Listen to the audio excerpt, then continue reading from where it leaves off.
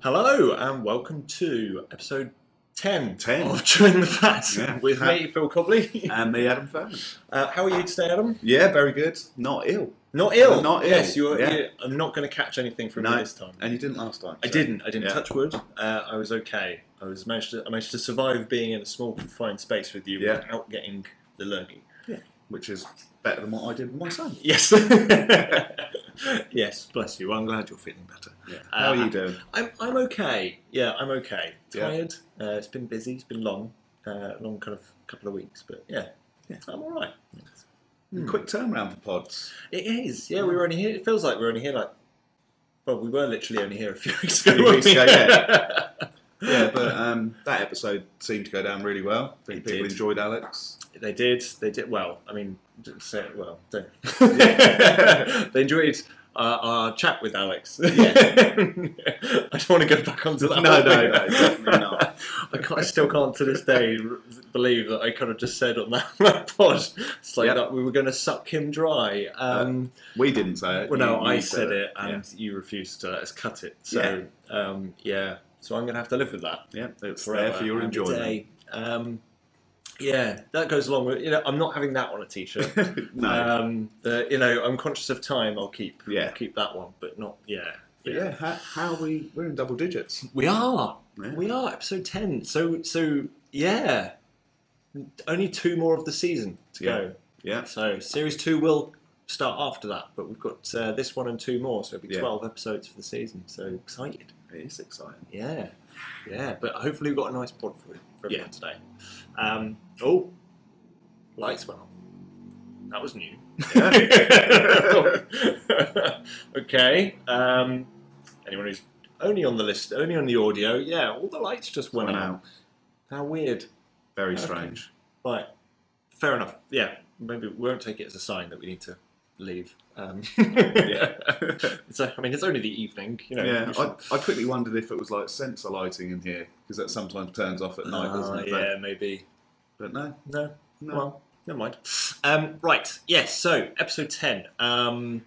We have no guests. No guests. Well, no guest in terms of a person. Yeah. We have some kind of. We've got a guest of sorts, but it's a thing rather than. Yeah. It's sort of you representing the thing. Yeah. Yeah. Yeah. So you're the guest, really. I'm the guest. Yeah. Yeah. You've got to interview yourself as a guest. I apologise now. Yeah. To everyone. What do you think, Phil? Yeah. Let me just ask. It'll feel like just me being back at home. Yeah. That's what lockdown did to me. Yeah. That's it. So we've got a 4Mobile episode effectively. We had to talk about it at some point, didn't we? Yeah. To be fair, they are paying the bill. Yeah, and there's been some, like was discussed on episode 2 with Heather, there's been some great work that's come out of 4Mobile, so. There has indeed, and we've got some more bits that we're going to be talking about in some of the final episodes of the season as well. Talking all about the 4Mobile tools and some of the tools course content, and which I've been directly involved with developing, and just trying to make people aware and let them know what's been going on and what is out there and freely available. And if there's resources for people, they need to be aware. Exactly. It's like our opportunity to now try and give something back. We've got had these fantastic guests who have all got these cool tools and all these awesome links and contributions and things, and now this is our opportunity to go, okay, here's some cool stuff. Yeah, it's coming along. So it's probably I'm going to jinx it now. It's probably not going to be as lengthy as some of the previous episodes, which have kind of gone on a little bit, appreciated. But now I've said that, I'm going to end up rambling, aren't I? Yes, guaranteed. Yeah.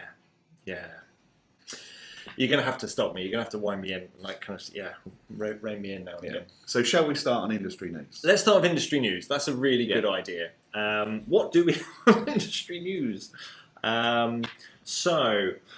Yes. First item on the agenda, which you picked up on, was the Incidental Tutor has released yet another He has, blog. yeah. And once again, very, very thoroughly detailed. Fantastically detailed, wasn't it? So, about a locked secret calculator vault. So it's like almost immediately after the previous one released in end of January. yes, yeah.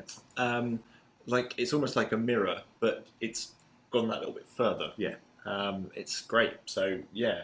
So yeah, we'll put the link out to that.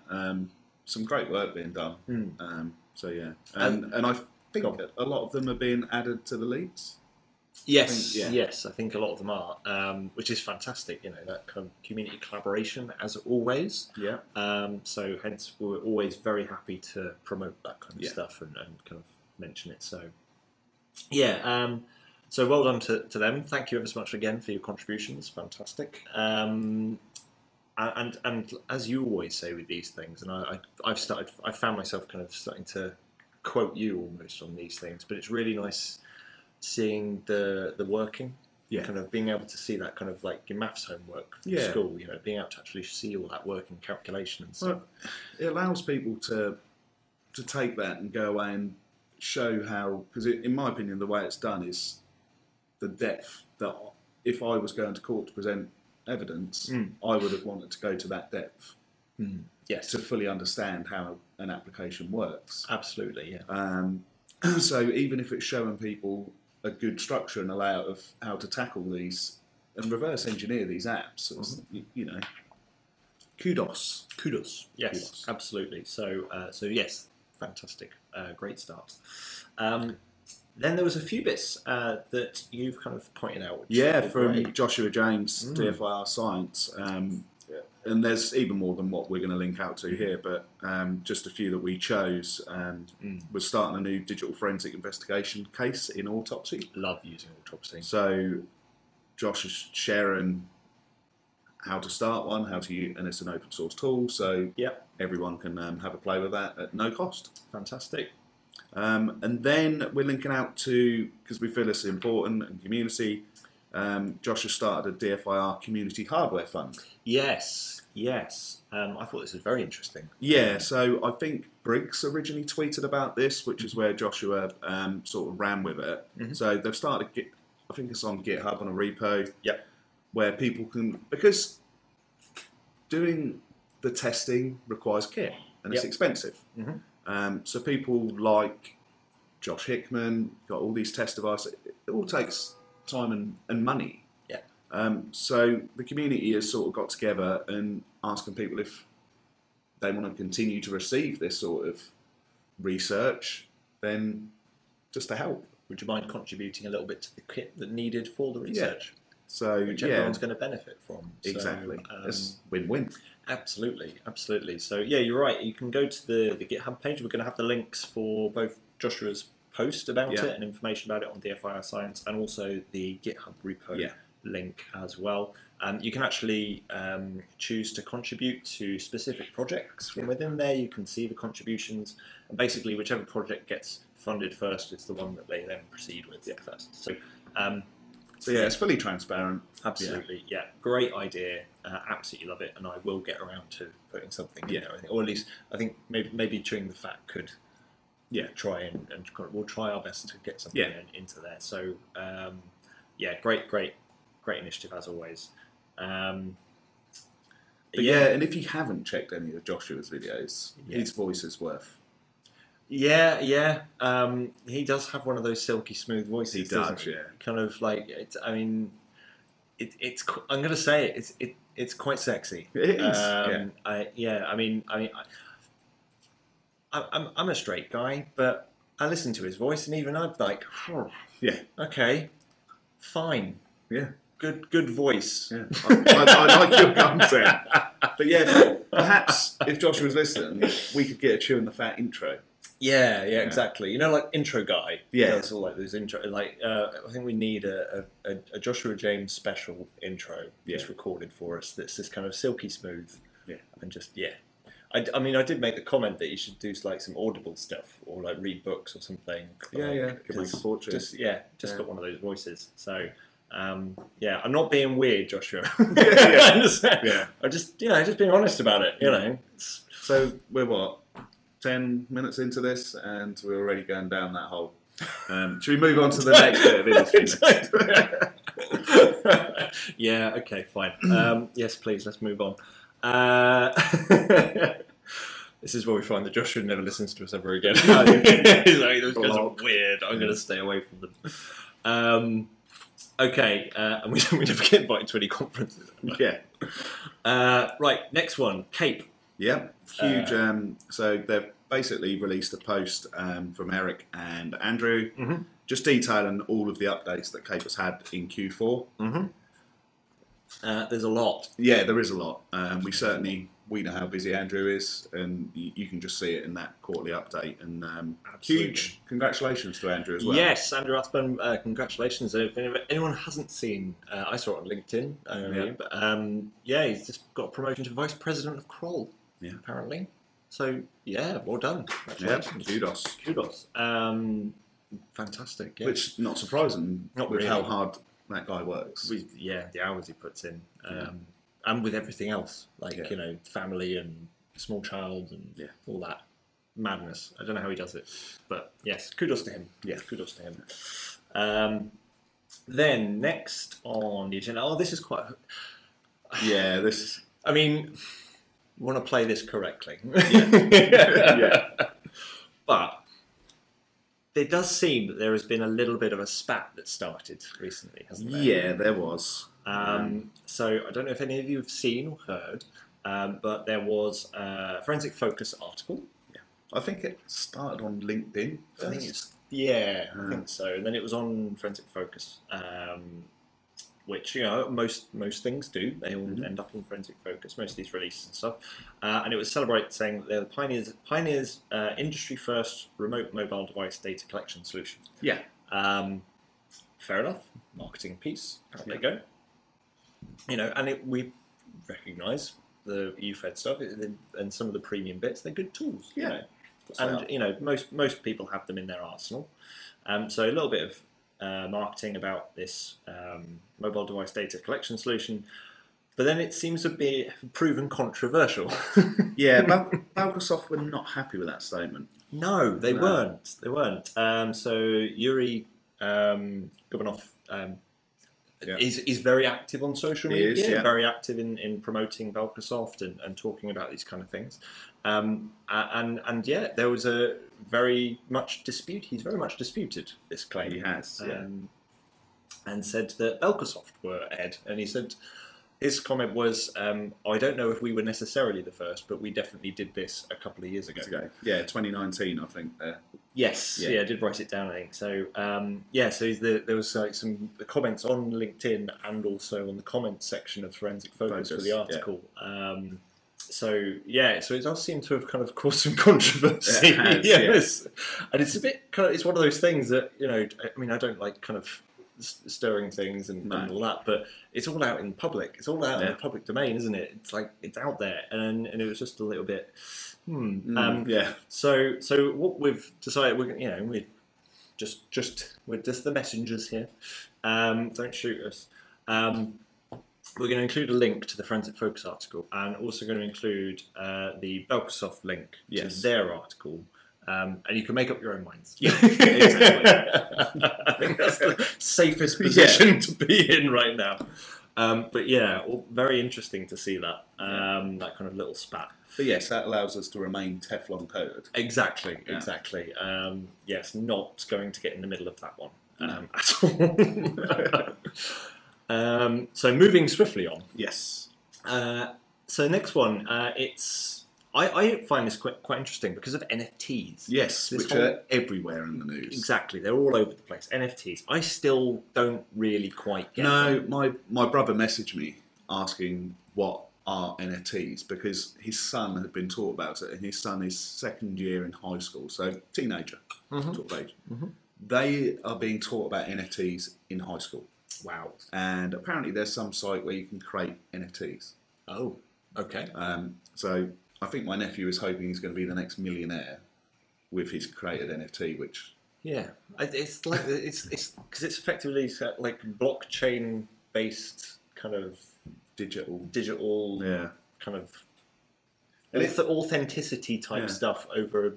And there's been a lot of talk about a lot of content from gaming going to NFT as well, isn't there? Obviously in the news. I need to get my head around it and read it. But the article that was of interest was HMRC, so basically the revenue and customs for the UK, HMRC.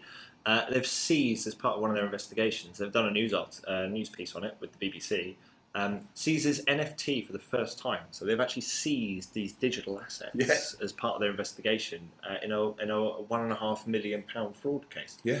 So not the hugest of sums when it comes to in kind of when you look at some of the work that they do and the kind of money's involved. But yeah, in fact, they've actually seized NFTs. Yeah, and they're the first UK law enforcement body to seize it. Yes. Yes. So, I don't know if anyone else has. I don't know if any other authorities have.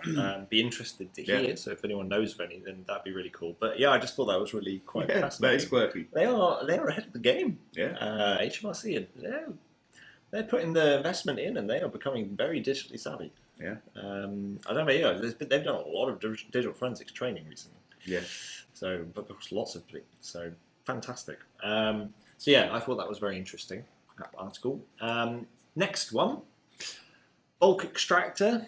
I'm pretty sure anyone who's used digital forensics tools for the last however long has at some point used bulk extractor or kind of had it in your toolkit, or you've heard about it at the very least. If you haven't, go check it out. So it's a open source, really valuable tool. You can go and download. Simpson Garfinkel. It's got a repo on GitHub. Yeah. You can go along. It's just released version 2.0.0. Yeah. And I think it's been sat on 1.5 for a long time. Yeah. So you've got the command line version and the GUI versions. There's the BE viewer, the bulk extractive viewer. So the release that he's just put out, he needs people to help test it. And provide feedback and various other bits and pieces. So I would fully encourage people to go and have a look, go check it out, go and download some of the source material. Yeah. I don't think he's put it into an install package or executable package. I think it's still just as raw source. Yes, it is. So it needs to be compiled and things. But I think a lot of the files you can just drop into and replace the 1.5 files. Yes. And then it will work with 2.0. So go check that out. Give Simpson a hand and help out and contribute because that looks really quite cool. Yeah. It's a great tool. Bulk extractor is brilliant. And apparently the new release has added loads of stuff to it. So and it's open source. And it's open source. Yeah. Love it. So yeah, check the link out for the links for in the description for that one. Next one. We got a lot of news this month. There is a lot of news. This one. This was just purely out of. I just found this one quite an interesting little read, actually. Well, I certainly learned about. Yeah, I certainly learned about it at university years ago. Yes, you probably did as well. I did indeed. So you understand the need and the requirement for it. But it just doesn't seem to have been deployed. That's fully. it. So you always see references to IP version 6, and there are some places that use it, but most don't. Everything pretty much falls back to IP4. And someone's done a blog and done some testing and stuff and identified a number of like very, very big sites. I was surprised. Places like Reddit and Hacker News and Twitter and GitHub that are not IP6 ready. They just don't work. So I found that very, very interesting. Yeah. So go and have that a little bit of read. It goes into a bit of detail. And actually some of it I was kind of like, well, I'm not really a network engineer, so some of it I was like, oh, okay. Over. Go check that one out. That was quite interesting. 25 years old IP version 6, I think. That's quite scary, isn't it? Yeah, 25 years old and it's still not widely deployed. No. Or whether it's deployed, configured and set up properly. That's probably a better way of putting it. But yeah, have a check of that one out. The next one, as you know, I'm a Linux groupie, so I'm always kind of keeping tabs on like ITSFOSS and all those kind of open source and kind of news outlets and things like that. And they did an article on Internext or InterNXT, or however you want to pronounce it, which is based kind of open source cloud service based, I think in Spain or France or something like that, somewhere in Europe. In mainland Europe. It got a completely decentralized Web3 ready, secure, encrypted cloud environment that is entirely open source. Which I was like, that's It's interesting how they transfer the data, isn't it? It is. So no single, because it's so decentralized with Web3 elements and things. Everything's encrypted at source before it's sent up to cloud. Yeah. And it's broken into shards, and no single file is held on a single server at any given time. So the servers that are distributed, it's a decentralized approach, they all hold individual shards that are all encrypted of every single file. Good luck, law enforcement. Yeah, so I made a note here. Like, imagine the implications for forensics if people started using that. That's definitely a live acquisition job. That one. Yeah, that's not. Can you imagine trying to work that one out? Trying to rebuild it. And apparently, if the keys are all stored locally, as far as I'm aware.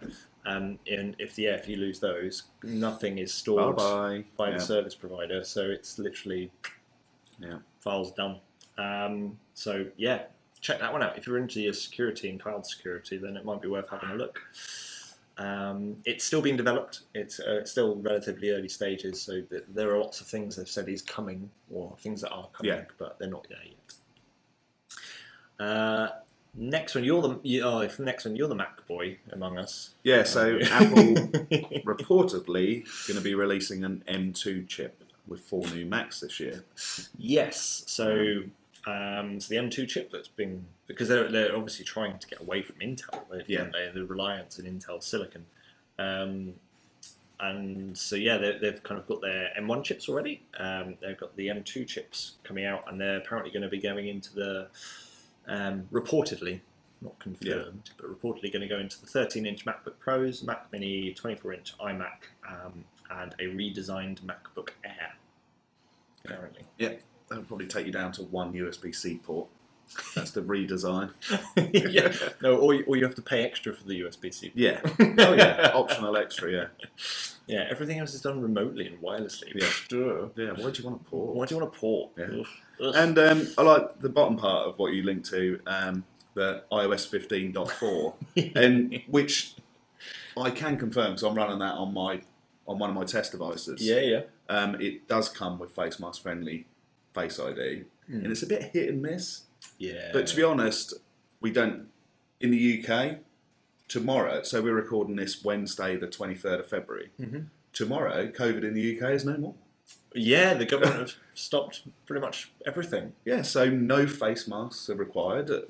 Personally, I will still use them in confined spaces. Exactly, There's no isolation anymore if you're vaccinated. But Apple have released this update for face masks. Yeah. Too late. Can't read the market. So, but when you're using it, it now tells you to make sure that you look down. Oh, right. So I'm thinking it does it on your eyes. Well, it must be, because otherwise everything is covered up, isn't it? But that's what it says. It tells you to focus with your eyes and look down. So okay. It does scare me just how good their AI engine is for the kind of the facial recognition stuff, and like the photos and stuff. It even records the actual position within the photo, so it gives you from the photos SQLite. You can pull out the X and Y coordinates of where they've identified the person. So scary stuff. Yeah, terrifying stuff. Yeah. We had that previous discussion about SQLite, photos of SQLite. It's a beast. It's a beast. Getting bigger. But there is, and we haven't linked to this, but I've seen it on the Discord channel that, and I can't remember the user's name, but they have released a GitHub repo of queries for that database. Okay. So I will, before we publish, I'll try and dig out and I'll put a link to it because there's some brilliant queries in there. I think I saw something about that actually. Yeah. Now you mention it. And it's for iOS, I think back to 13, 14 and 15. So I don't think I saw it on Discord. I think I saw it on Twitter. Maybe it's Twitter. I can't remember. No, I'm pretty sure it's Discord. Yeah. But yes, I know what you mean. So if you get that, that'd be brilliant.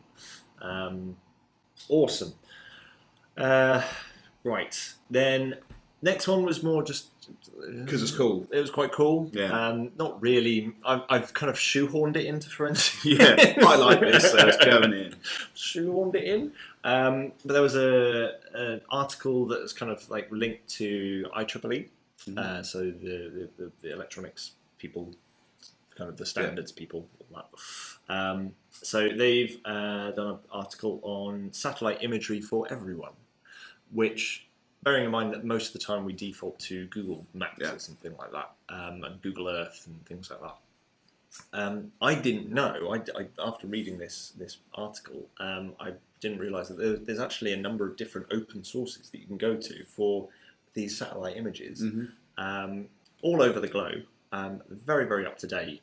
Done, they've got open hubs and stuff, so you can effectively just download stuff and view stuff and whatever, and zoom in and zoom out. And all the lower resolution ones are freely accessible, which is essentially your Google Maps kind of level of capability. But you can actually pay extra, and you can go down to the point of I think it's like 1 pixel representing 25 centimeters square, which is effectively like a laptop. 1 pixel representing that, and you can zoom into that level of resolution. Crazy on these things. I'm like, what? Yeah. But the way I shoehorned it, as you see, was I started kind of questioning. It's like, oh, imagine the possibilities for law enforcement if you needed to have that level of resolution. So I included it anyway. I just thought it's almost getting to the great film Enemy of the State. Oh, that's an old film. It is an old film. That's a very old film. Yeah. That must be 90s? Yeah, it must be. It must be. Yeah. But then I am feeling old today because one of our colleagues referred to me as knowing about the 70s. Yeah. I don't think he's quite grasped the concept of age. Millennials. Yeah. Bless him. And his other comment was the best, wasn't it? We were talking about an old episode that we'd done, and he piped up and said, "Oh, actually, let's listen to that one." It's like, what? That one? Yeah. Thanks for doing us a favour. Cheers. I'm not gonna say his name, but yeah. That was quite. He didn't realise what he'd said, did he? No. He did try and backtrack. But the damage was done. Yeah. Next time he's not looking, I'm peeling our laptop sticker off his laptop. Yeah, he doesn't deserve it. No, he doesn't. No, not for that. Where were we? It's your turn to go on a tangent now. It is. Well, we can when we talk about the next article, because we'll talk about Bluey again. Oh, yeah. You go for it. You do it. So thankfully, we weren't stung by Josh Hickman. He was very kind to us. He was very kind. And he actually gave us the heads up this time. And he also tried to coerce Phil into watching Bluey. He did. Very good. Yes. I haven't. I'm sorry. No. I don't have children. You don't need children. But yeah, so Josh has released part 2 of the state of Android health data. He has. And this is doctorate level stuff. It really is. It's detailed. Yeah. And comprehensive and very well written. Yeah. As always. So, I don't want to harp on too much because we seem to quite a lot. And I also love, I know you just brought that up, I love the little red panda gif. The kind of, I love it. It's brilliant. On the gymnast rings, yeah. Yeah. It's adorable. Yeah. It's really, really cute. Yeah. I do like the gifs that Josh chooses. It's always very apt. Always very apt. Another fantastic article by him. But again, I look at the data and, Josh, how are you getting the time to go on these runs and write these articles as well as run your household and family and work for Kroll? How? I know. And his split times are really good. Yeah, they are. He's clearly in good shape. Yeah. Oh, I'm not jealous at all. No, not at all. And we'll move on to the next article, which is also your favourite OS. And what is it saying about your favourite OS? I know. So, hackers exploiting infected Android devices to register disposable accounts. Oh. it's basically an article which I picked up from the Hacker News, so you might have seen it already, but we'll put a link to it. But yeah, I was just reading it. It's kind of highlighting some of the flaws and problems with SMS verification, which is fair enough because it is a flawed system. But it's still so commonly used. Very commonly used, yes. If you haven't yet, if you've got the option to move over to an authenticator app, at the very least, just do that. But yeah, there's so many places that use SMS verification, and it's been broken for a long time. But the article's really, really good in explaining why and how fraudsters and hackers and stuff are exploiting the system. So it's a good, interesting read. So I would encourage people to have a look at that one.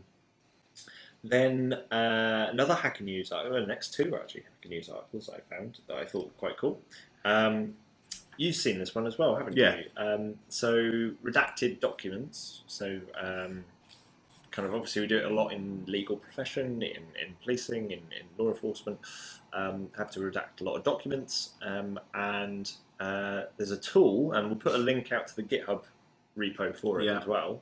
There's a tool that can brute force pixelated redacted text and bring it back to life. And it's just out there and it's freely available. The advice is if you're redacting text, don't pixelate it. Solid block the whole lot out. But yeah, there's on the actual article there's some looping GIFs that kind of show some of the kind of calculations going on with this. It's really clever. It is. I wish I was as clever as some of these people. When I read the article, it made me think, how much have I redacted using pixelation? Yeah. I think I know that my old force they kind of moved over to. I think they're doing a lot of Adobe stuff, doing their redacting thing, and I know that on their redaction stuff they actually do solid blocks redaction, which is absolutely fine. But I know what you mean. It's kind of like You only know what you know at the time. I don't know. I mean, imagine if there's any like publicly released documentation that's open to the public now that has been redacted, but someone has redacted it historically using some pixelation. That could all now theoretically be broken. We would be able to find out that there's aliens and things like that. Oh, don't you start. Next you'll be telling me that the Earth is flat.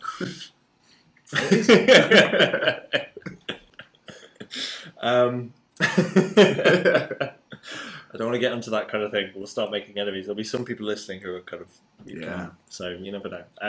Got to stay neutral in these things. We have Teflon. Yeah, we've got to stay neutral wherever we are around the globe. So then moving swiftly on from that one. Oh, it's called Unredactor. Yeah. Quite to the that's point. What it says on the tin. I like it. The last article that we're talking about was Google bringing Privacy Sandbox to Android to limit sharing of user data. Yeah. Which I think many people probably knew that was already in the process of happening. But they've already done a lot in terms of restricting or blocking third-party cookies. Yeah. And the Privacy Sandbox, it's kind of similar to some of the stuff that Apple have been doing already with some of their bits, but I think they're looking at, I think with the Apple ones now, before an app does anything, and you'll have to correct me if I'm wrong on this, but isn't it that the user gets explicitly asked whether or not they approve for the privacy stuff and all the cookies and whatever. And I think Google sort of counteracted Apple saying that they're in discussions with developers to introduce this rather than just Apple forcing it. Yes, so Apple just went, there you go, as they always do. It's like, we've changed everything and you've got to live with it. Whereas Google have kind of... Trying to work with the developers, and also respecting the fact that they actually, if they bring this in too heavily, then it's actually going to have massive revenue implications for advertising, for social media. I mean, I'm not going to lose any sleep over the fact that Meta said that they would lose like 22 million or billion or something in annual revenue. They probably lose that behind the sofa now. My heart bleeds. Yeah. But you know, just don't try and make your money off of nefarious kind of underhanded kind of tracking. But anyway, so that's quite an interesting read actually. So if you're interested in like privacy and all that kind of advertising kind of links and ties and all the kind of stuff that happens in the back end of some of these apps, then go and have a little bit of a read of that one. It's an interesting one. A lot of news. There was, just make people aware that the last episode contained a lot of links. Yes. And I think on YouTube they were all included from the show notes. Yes. But I think when I uploaded the audio side, I couldn't. There was a maximum text allowance, so some of them weren't included. So if you tried to find them on Apple Podcasts, Spotify, etc., and you couldn't, please go to the YouTube channel, and that will always have the full links. Cool. Because I'm predicting this might be the same. It might well be the same. I mean, that had a lot of text on it. Yeah. Maybe I should use some some of the Bitly links or something, or the tiny URLs or something. We should probably convert them all. Maybe that might be a good idea. But there you go. More effort. But there we go. Right. Yes. Wow, that was a long news section. It was. But I'm okay with it. Should we bring in our special guest? our non-existent fake special guest. Yes. Okay. Fine. Let's cut to it anyway, and we'll see what happens.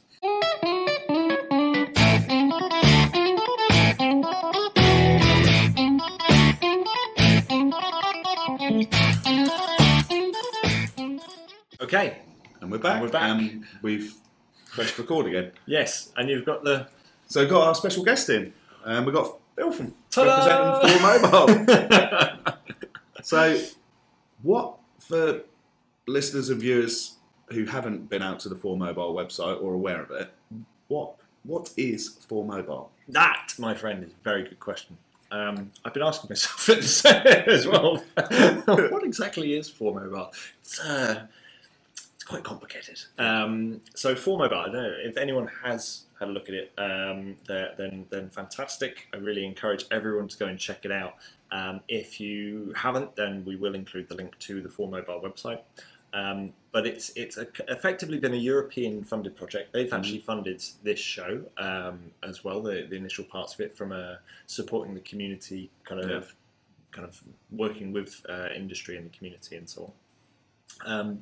But it's effectively a European project that started around 3 years ago for mobile forensics specifically, and to try and bring into effect tools and standards for mobile forensics for law enforcement, to support law enforcement from crime scene to court. Yeah, that's essentially it. So there's I think something like 8 or 9 work packages as part of the project as a whole. I might be wrong, there might be more, I can't remember off the top of my head. But the siren's going in the background. But I've worked on a number of the work packages. Some of them have been around developing tools, some of them have been around developing training, like I say, some of them have been around standards and all that kind of thing. So we've talked about some of it before. We're talking about kind of like was it the 6 steps? Yes. In episode 2 of Heather, wasn't it? Yes, exactly. So that kind of work has been kind of partially incorporated into 4Mobile. There's been a huge amount of work on the standard side, which I think we're going to be talking about either next episode or the episode after, because it's due for release very, very soon. Around mobile standards and the best part is it's free. It's going to be free because 4Mobile has funded it. Absolutely. So it's going to be essentially like an ISO standard, but specifically developed for mobile forensics. And the idea is that it's going to become, or they would like it to become, an international standard. And there's all sorts of things included in it. It's really, really quite comprehensive. So that's been really fascinating and fun to work on. The majority of the stuff that I've been doing has been in training. No surprise there. Yeah. It's like my day job. But yeah, so I've been supporting the consortium directly as part of what's Work Package 7 is the training work package. And the idea is that we were to develop a novel and new curriculum for digital forensics for people to kind of go from zero to hero kind of thing, from different backgrounds and for different specialisms within the industry. And that when I say that, I mean including things like prosecutors, kind of legal representatives. Everyone who has to deal with... Exactly, people who are in the courtrum, people who are doing the examinations, people who are managing people who do forensics and things like that. So there's lots of different branches to it. And I'll remind myself from my screen and cheat. With the training, we had effectively 4 different levels and layers of the training. So it's starts off at kind of no experience required, no prerequisites, nothing at all other than you need to be in law enforcement and you need to, I think some of it's actually open to the likes of academia and kind of non-law enforcement, and a lot of the work that some of your colleagues, my previous colleagues with MSAB have kind of helped with some of that. In looking at the confidentiality side of things and what can and cannot be released publicly and what needs to be kept with law enforcement, which is understandable. Yeah, of course. So there's 4 different levels of the training, and I think, if I remember rightly, I think all of the initial entry-level stuff is almost entirely available to everyone. There's certain sections of it which are going to be made confidential, but most of it's going to be absolutely fine. And then as you go up through, the idea is that you can progress through the whole curriculum, so you can actually complete some of the initial training. We've got 4 courses on the initial: mobile forensics fundamentals and best practices, which is entirely online, self-paced, no face-to-face or live training. You can do it at your own pace. There's the mobile forensics for prosecution and judges, which has been missing for years. Yeah, it has been. Yes, yeah. I must admit, I haven't seen that one myself. That was written by some of the guys over in Forth, I believe. So so they were based over in Greece. They actually wrote some of that one. And mobile forensics for management. Again, really useful. And it's more of an awareness thing, so people can understand how to best support and manage their staff doing forensics. And then there's mobile forensics using 4 mobile tools. So as I say, some of the work packages revolve around building tools. So whether it's hardware or software-based tools to support law enforcement. The idea is that those tools are freely available, which is great. They were very ambitious. Some of them haven't quite worked out kind of as maybe we're hoping or expecting, but there has been some really great developments in there. So a lot of my work I was actually asked partway through the project, even though it wasn't originally what I was meant to be doing, I was asked if I wouldn't mind helping out build the tools course, essentially, which again is entirely online. It utilises various software simulations that I've put together and built, and kind of where we've kind of introduced hardware and things like that. It includes a number of videos and references and demonstrates how stuff works and that kind of thing. So it's trying to make it interesting, interactive, look nice, kind of be quite fun to kind of go through. And there's like sample files, there's software you can download, there's links, all exercises. So everything they need. Everything they need. There is a one of the things that I helped them set up was a 4 mobile learning management system, which is now up and running, and I don't know who you necessarily need to speak to at this stage to get access, because it's currently going through a pilot program. So there's the idea is that a number of people are going to be trained in how to be a trainer. For the classroom-based stuff, there's a capture the flag set up for like a kind of war games kind of scenario-y type thing. So that's all been built and set up, and that's part of the training. So the trainers who are going to be doing the first pilot side of things, they're currently going or have been going through the CTF program. I know there's a number of people who listen to the show who love the CTFs.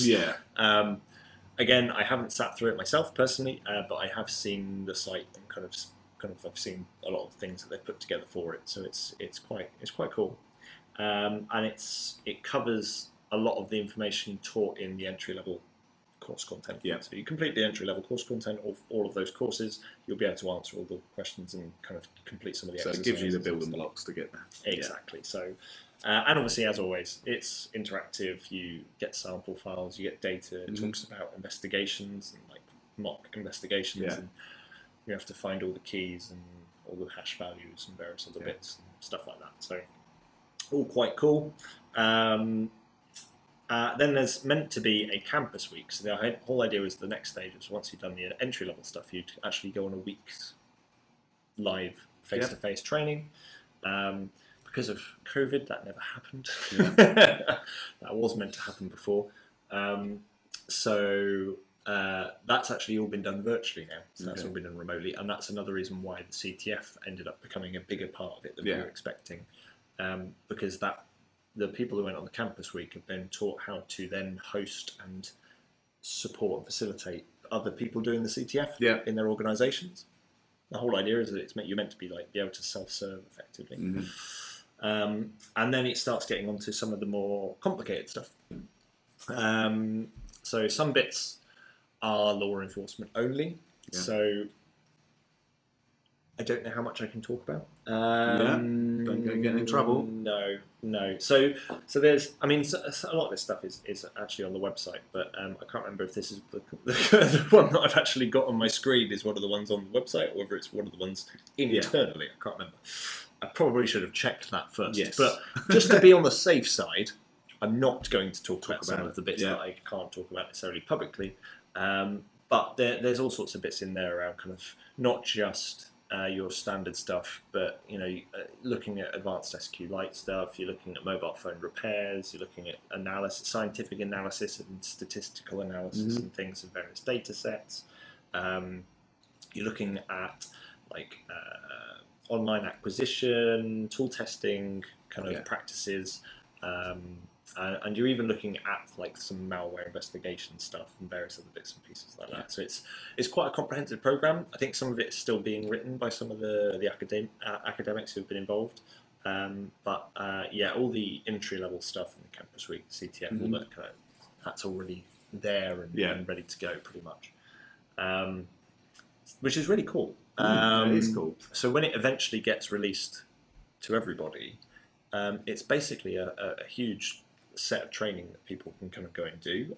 I don't think it's necessarily going to replace a lot of the existing certification training. I don't think it's going to replace with a lot of places where they've got ISO requirements for competency.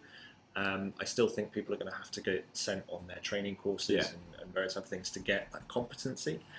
But it's a nice freebie to have that people can go and do and complete, to give them awareness of some of the kind of fundamentals and the best practices and things like that in a number of different areas. So it should be really nice to have access to eventually. In relation to the stuff that I was doing, one of the things that I wanted to talk about, but also I've been asked to talk about it. This is entirely self-directed, given that they've been paying the bill. They were like, can you please talk about that work you've done on one of the pods? So it's like, okay, fine, we can do that, which is why we're doing it now. But the tools course that I've built, I just wanted to kind of mention some of the things that are in there, I suppose. Just so people have a bit of awareness. So it's, like I say, it's all online. It's broken essentially down into three components. So the way I've split it up is part one is acquiring the data. Part two is importing and decoding the data. And part three is analysing the data. Logical steps there. Logical steps. I wanted to try and be logical. Makes sense. In one sense, in many senses. So, so some of the 4 mobile tools that are in there, there's a anti-forensic system, which I got sent a prototype of. It's a bit of hardware, which is quite cool. And it's actually looking at protecting forensic workstations and forensic tools from dangerous devices. Mm-hmm. From those devices that might do like a power surge or kind of, like killer USBs and all that kind of stuff. But it's specifically designed around kind of preventing some of those issues and just basically giving you almost like your right blocker. You can kind of be reassured that everything's okay. Yeah. This is another bit of kit that you can put between your kind of potentially malicious device and your forensic workstation. It won't prevent you doing any extractions or anything like that. It will just give you an indicator as to whether or not there's any danger, and if there are things like dangerous surges and things, it will actually prevent them being pushed through. So I was sent a prototype of this, very cool. There are videos of it being used on the site and things like that, and it goes into the detail as to how it works and operates and all that kind of stuff. So it's cool. That's quite cool, quite interesting. And on that module, because I've broken this all down into modules, I've gone into other anti-forensic stuff, and we've talked about various things that you might encounter, kind of whether it's computer forensics, mobile forensics, whatever it is, kind of talking a lot about that, and the way people try to get around forensics or counter forensics or whatever. So that's all quite cool. There's a part of the Full Mobile project called Clone Acquire. I don't know who came up with the names, but it's that's what it is. And there's the way it's, you can see in the document, the way it's actually written is like a lot of capital letters, but there's like a lowercase letter in the middle. Yeah. It's just strange. I don't know why. I don't know. I'm sure there was a really good reason for that when it was being designed. And it's the same as the Cloud Extract. There's a Cloud Extract tool. Yeah. Exactly the same. Cloud X Tract, and the cloud and the tract are in capitals and X is lower. I don't understand why, but I'm not paid to understand that bit. I just kind of I'm sure some went along with it. I'm sure there'll be people shouting. That's it. That's what it is. That's why. I'll probably get a load of angry emails now, messages, but never mind. So Clone Acquire, there was a load of research done. Obviously, clone devices aren't anything new. They're something they've been around for quite a long time. I know we used to teach it, many years ago, various clone devices and fake iPhones and all that kind of stuff. But a lot of research was done. A lot of trips to various countries where a lot of clone and fake devices are sold. A lot of those devices were purchased as part of the project, and then research done on them. And so I think it was something like over 200 or 300 additional profiles for various different commonly found clone devices in various parts of Europe, because obviously it's a European-funded project. They've now all been developed and integrated into various products and stuff. So the tool of choice for the Full Mobile project that for the consortium members was XRY. Yeah. Because MSAB were one of the big key parts of that. So a lot of those profiles are now already in XRY. Yeah. So that's pretty cool. So that module we talk about clones and clone devices and what you can and can't expect and all that kind of thing. Then there's a tool, this Cloud Extract that I mentioned. I quite like that. Yeah, you showed me today. I was working on it today. I was working on a software simulation to incorporate into the training, so you can actually use the tool and very much interact with the interfaces for the different tools without having to download and install anything. So it's all done in the browser because it's simulated. So nice and straightforward. But that one is a tool that was written that allows you to effectively customize and use APIs to write your own Python scripts, and you can point the tool at the Python scripts, and it works with other forensic products to then be able to do your extraction of that. Pretty cool stuff. Pretty cool. And what I really like about it is that you're not purely relying on a vendor to release an update to a cloud API that changes overnight. Because you can change it. You can change it as long as you read the documentation, understand how the API works. It just goes for it. So I think that's pretty cool. So that's all up and ready. Importing and decoding the data as part 2. I really wanted to kind of get people to understand the difference between extracting data and decoding data. Because that's sometimes, especially people new to the industry, that's sometimes something that people do struggle with. And understanding that some of the tools will extract and decode, blah, and then other tools will extract and they'll decode on the fly or whatever, and everyone does it differently. Everyone's got their own reasons for the way that they do things. So there's a whole section on there about understanding the decoding process, and then 4Mobile came up with a few different tools, one called Dump Importer, one called Dump Decoder, and one called Dump Analysis Tool. A lot of, I don't want to say it, a lot of dumps. A lot of dumps. So we talk about all of those different tools and the way they work, the way they operate. Some of them are independent, some of them are built into existing tools. So that's all pretty cool, and that works quite closely with some of the new profiles that have been developed, and some of the analysis and research has been done. And there's been a lot of work been done on a lot of the new Android decoding through research as part of the project for a number of different consortium members.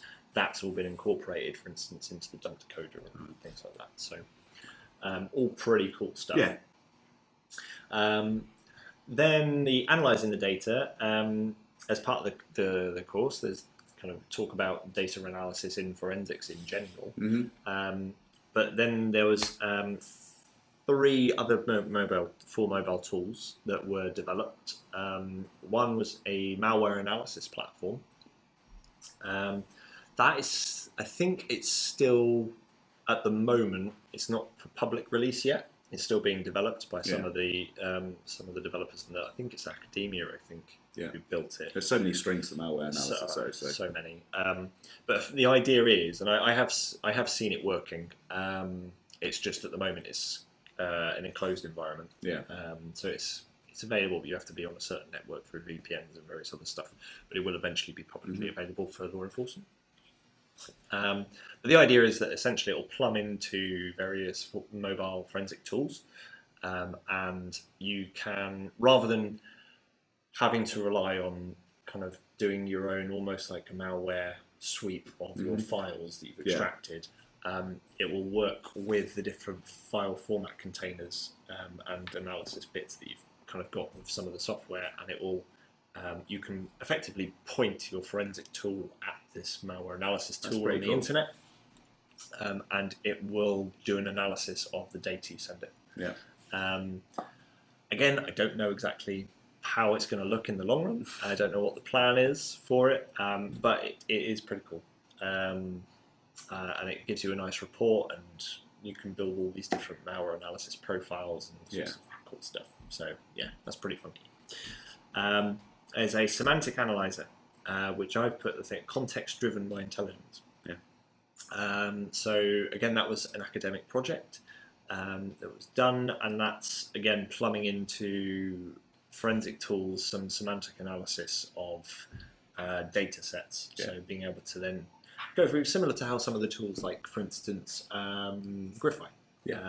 They've got Griffi Brain, I think, which we always used to call it Brian. It's like, Brian's working again.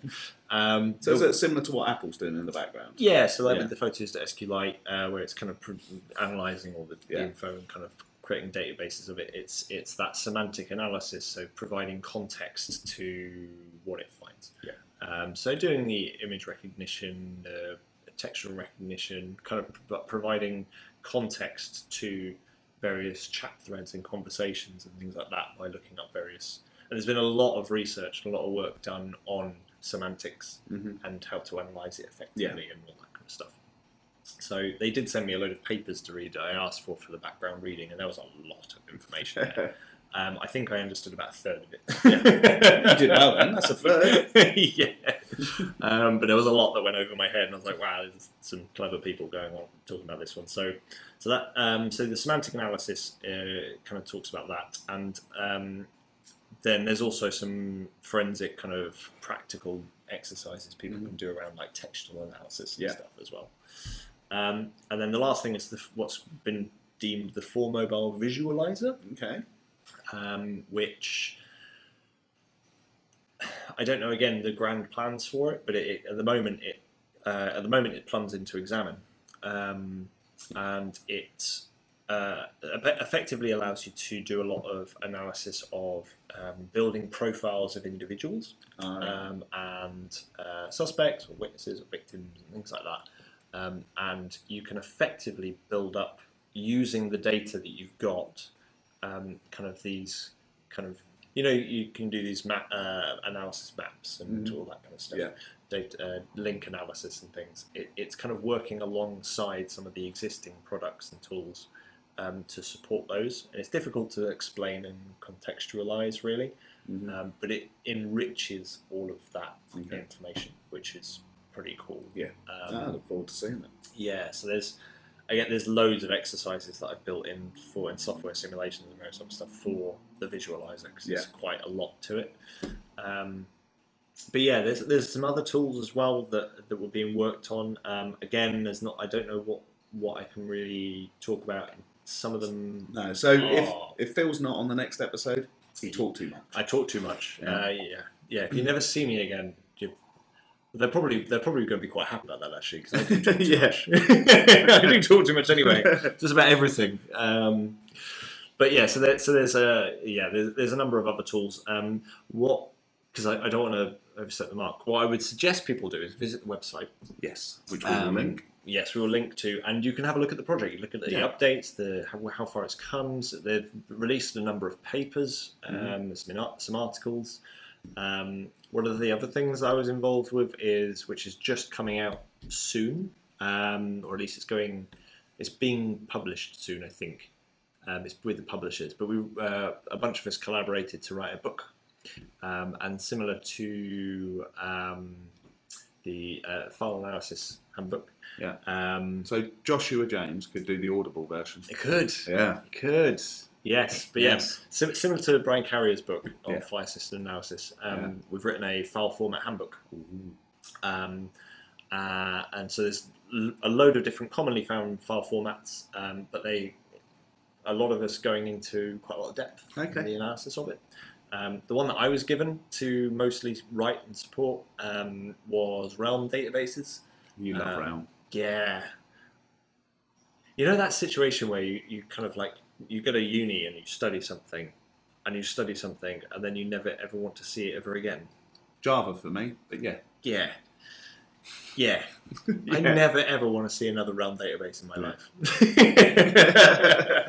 Well, thankfully, people appear to have listened to you, because apart from House Party, I can't say I've come across it. I know. I was asked to do it because they're like, this is probably going to be quite big. Yeah. So we started doing all this work on it, and can't find them anywhere. No. Which I'm okay with. Yeah. I'm okay with that. But if you want to have a read up on it, buy the book. It's hopefully going to be useful for people. There's all sorts of file formats that are in there, though. And so when's the book going to be released? I don't know. We had an update recently. I think it was yesterday. I saw the update where the publishers, they've got the material. They're kind of happy with it. I think the final version's being produced, so it might be coming out sometime this year, I think. So that's exciting. Yes, it's very exciting. So that's going to be quite cool.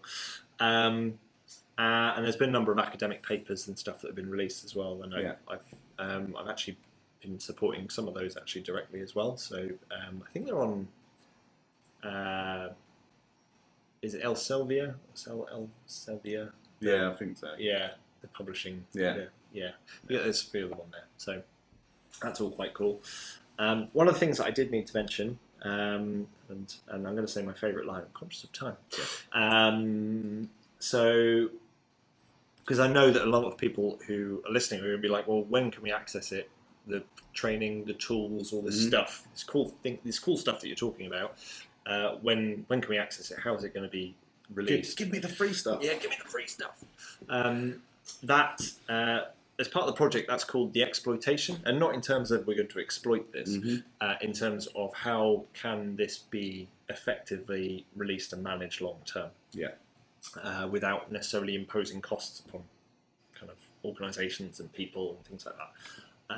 So we've been working out how to do that with the training side of things, and the ECTEG, European Cybercrime Training and Education Group. We've been having conversations with them, or some of my Four Mobile colleagues have been having conversations with them recently, and to just basically discuss transitioning the materials and the content from where they currently are, which is a paid-for platform, onto, rather than kind of trying to find funding to keep that going, actually transferring all of the materials and the content onto the ECTEG's existing platforms. They already deliver a lot of free and paid-for training, and their platform is already there. If they're willing to adopt it and accept it, even if we have some kind of community contribution or there's a transfer of ownership of some of the materials or whatever it's going to be, but they've been really positive, and they haven't necessarily said yes, definitely, or no, we're not going to do it, but they've been really, really positive as a partner for the project, and I'm hopeful and optimistic that they might actually allow us to migrate the content over to there. That'd be good. So if that happens, then that should then become more widely available to everyone to access. So that's good. That's the plan. I'm really conscious that I've been talking for a time. And I think without being asked them, you've answered my questions. Awesome. That's good. I like that. I like that. But yeah, hopefully that's brought people up to speed. Certainly I've learned some things today. And just there's been some great work that's been done. It's been really good work. There's been a lot of uncertainty and kind of like sometimes a little bit of the what project? Who? What was it? Well, COVID hasn't helped. COVID really hasn't helped. But yeah, I think there's been a lot of good work and a lot of time and effort has been put in by a huge number of consortium members. And it's like we keep harking on about constantly through our pods. We're very passionate about it. It's that kind of community support and giving back to the community. And that's what this project is all about. Exactly. And funded directly by the European Union with their funding. So it's been really fun to be a part of it. It's been really enjoyable. It's been hard work at times, occasionally stressful. Occasionally stressful. But I just really hope that everything that we've produced for people is going to become available soon, so that it can start to make some difference, make a difference to people, and give them the training and education and the tools that they need. So if anyone has any questions or queries or thoughts or anything like that, by all means feel free to reach out. I might not have all the answers, but I can at least signpost you into the right places. So I'm more than happy to do that if you want. So sounds good. But there you go. Conscious of the time, so yes, we'll thank our special guest. Round of applause.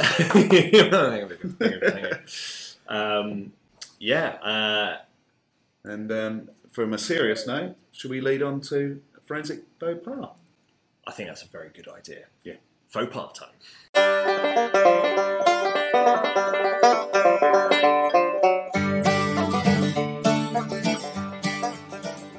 Okay, favourite part of the show. Favourite part of the show. Faux pas number 10? Number 10, yeah. Oh, well, actually, no, there's more. Yeah, because we've had a couple. We've had a couple on some of them. And I will never forget how excited Heather was to tell us like 3. Yeah, I know. And I've got another one. And we still need to get one from Alex. We do. I did message him this week, but we will try and get that maybe for next time. But yes, right. So we have a confession. We like confessions. I do like confessions, but we'll keep them anonymous. There is a confession for this episode. Bear with me. There is a bit of a tale that's been told here. A bit of a story has been written, and I really need to overlay this with some music or something.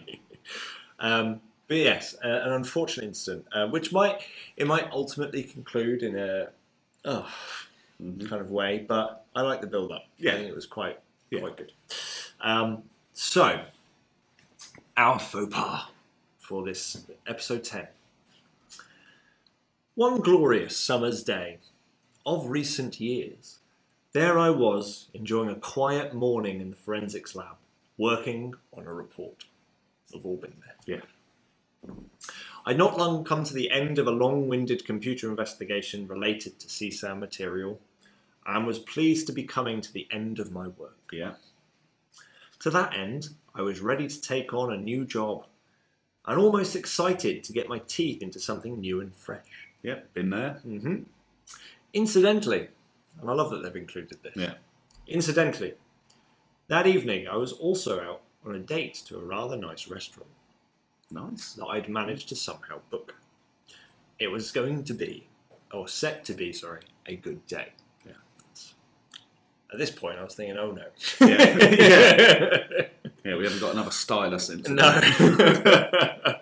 Yeah, I can't make it. I can't tell you why. Yeah. So, on this particular day, operations were underway with various house searches and warrants. And so part of me was expecting a call to come in, whereby a device would undoubtedly be brought to the office with those famous words, "It's urgent." And we want everything. We want everything. Yeah. You know how it is. Every job's urgent. Yeah. They all want it yesterday. They're all a priority. Mm-hmm. Of course they are. Which is the priority of priorities? That one? Yeah. Okay. Lo and behold, not long after the operations kick-off, a call comes in, whereby a senior officer on scene. This is the bit I don't believe. Yeah. Senior officer on scene. Exactly. That would be on scene. It's never going to happen. Yeah. But a senior officer on scene has excitedly reported the seizure of a smartphone. Mm-hmm. They proudly tell me how their officers had carefully and quickly packaged up the device in a Faraday bag and isolated it from any networks. Yeah, that's unbelievable. Yeah, but no, good on them if they have. They sound like they've been on a course. Yeah. And they learned about network isolation. Mm-hmm. It was critical to the case, so could we start looking at it immediately? Yeah. I excitedly agreed and congratulated them on what sounded like a job well done. I agreed to wait for the device to be brought up. One by one, everyone started to clock off for the day, but still no device. We've all been there as well, haven't we? Yeah. I was clock watching now as time was ticking and I needed to get away. Had that day. Yeah, that's definitely more important. Yeah. I call the teams on the ground and get reassured that it's on its way. It just got delayed. Just like there's Amazon deliveries that you waiting all day for. Yeah, it's turned up at 9 o'clock at night. Yeah. The tone of my reply was becoming slightly frustrated. But if it arrived quickly, then I could still do what I had to before clocking off the shift. Another hour passes. Ooh. I am now starting to worry about the time. But just as I'm about to call the team back to highlight the urgency, the device is eventually brought up to the office and, as described, is packaged in a Faraday bag. Okay, fair enough. We've got the device now. Brilliant. In fact, it was so well packaged in this bag that it more resembled something you'd receive from Santa than a seized mobile phone. Fair enough. I asked how they had isolated the device, and they said that they had simply placed the device in a Faraday bag as they seized it in a rush. Yeah. I was less impressed with this approach, but equally, it was manageable. We had a Faraday box, so I could do what I needed to do. Yeah. Fair. I did the relevant paperwork before placing the device into the Faraday box and began to get to work, painstakingly stripping away layers of wrapping and material and trying to get through to the phone inside. It sounds like a pass the parcel. Yeah. It's just like layers and layers of A stuff. rubbish present that you don't want. Yeah. Yeah. There's like a cracker toy that comes out at Christmas or something. Yeah. You know. Eventually, 20 minutes from delivery of the device, I could begin to see a screen. How well was this wrapped? Yeah. Finally, I thought, just a few more actions to go, and I get the device on and working, retrieving the finished product first thing in the morning. So basically, I think it's thinking I can get it on. Yeah, get it started. Maybe some kind of dark coloured box. Yeah. Maybe, I don't know. And then we leave it for the morning. Fair enough.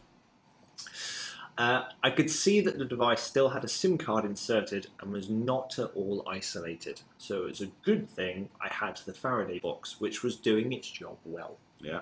Excellent. However, at that moment, it suddenly dawned on me. In my rush, I had forgotten to put a paperclip into the Faraday box to retrieve the SIM card. In my desperation to sort out the device, and I think at this point they must have been clock watching as well. With the the they wanted to get on their day. Exactly. Without thinking, rushed to grab a paperclip, and as if in a hazy stupor of foolishness, opened the box and threw the paperclip inside, completely forgetting that the device wasn't isolated and could connect to the network. So all that hard work, just open the box. Yeah, just throw that paperclip inside. Who needs a Faraday box anyway? Thankfully, nothing malicious was waiting for the device. No wipe commands or anything. I sighed a sigh of relief. Yeah. However, I had to admit my error in my notes was a laughing stock of all my colleagues. Mm-hmm. And to top it off, I was late for the date, which didn't go well. So, opening statement, set to be a good day. Yeah. Yeah, not so much. But at least nothing happened to the end. At least the evidence was okay. But I feel more gutted for about the date. Yeah, to be honest. Exactly. I mean, jeez. I'd like to have known what restaurant it was as well. Yeah, I know. And where? Yeah. No idea. No. Clearly fancier places where that you and I would go to. Absolutely. Yeah. Yeah. No comment. So, on that note, that cheery note at the end. Yeah. Thank you to everyone listening. Yeah, and our special guest. Our special guest. Yeah. I'll put my guest hat back on. You're very welcome. I hopefully that was interesting. Hopefully it was informative. There was plenty of news in there, even if the 4Mobile thing wasn't for you. Yeah. But yeah. Hope you enjoyed the show. We'll be back next month. We will indeed. We've hopefully got a couple of special guests lined up. We have. So we're kind of looking forward to those, aren't we? Yeah. But as always, thank you for everyone who retweets us, who kind of comments and sends us really lovely messages and takes the mickey out of us. And, lots of people now that we're connected with, having a laugh with. It's great. Please continue to politely abuse us. It's fine. Yeah, it's fine. But thank you ever so much for everyone and all the support. Please, we love it. We really appreciate you all. And if you've got, as always, any thoughts, comments, feedback, whatever, any faux pas, please feel free to send them in. Yeah, and you've just stitched yourself up, haven't you? I have just done myself. Because the email address for Chewing the Fat podcast is podcast.ctf@gmail.com. Smooth as you like. Smooth as a hedgehog's spines. And we will let people get back to their day jobs. Yes. But thank you all. As always, thank you very much. See you next time. Thank you.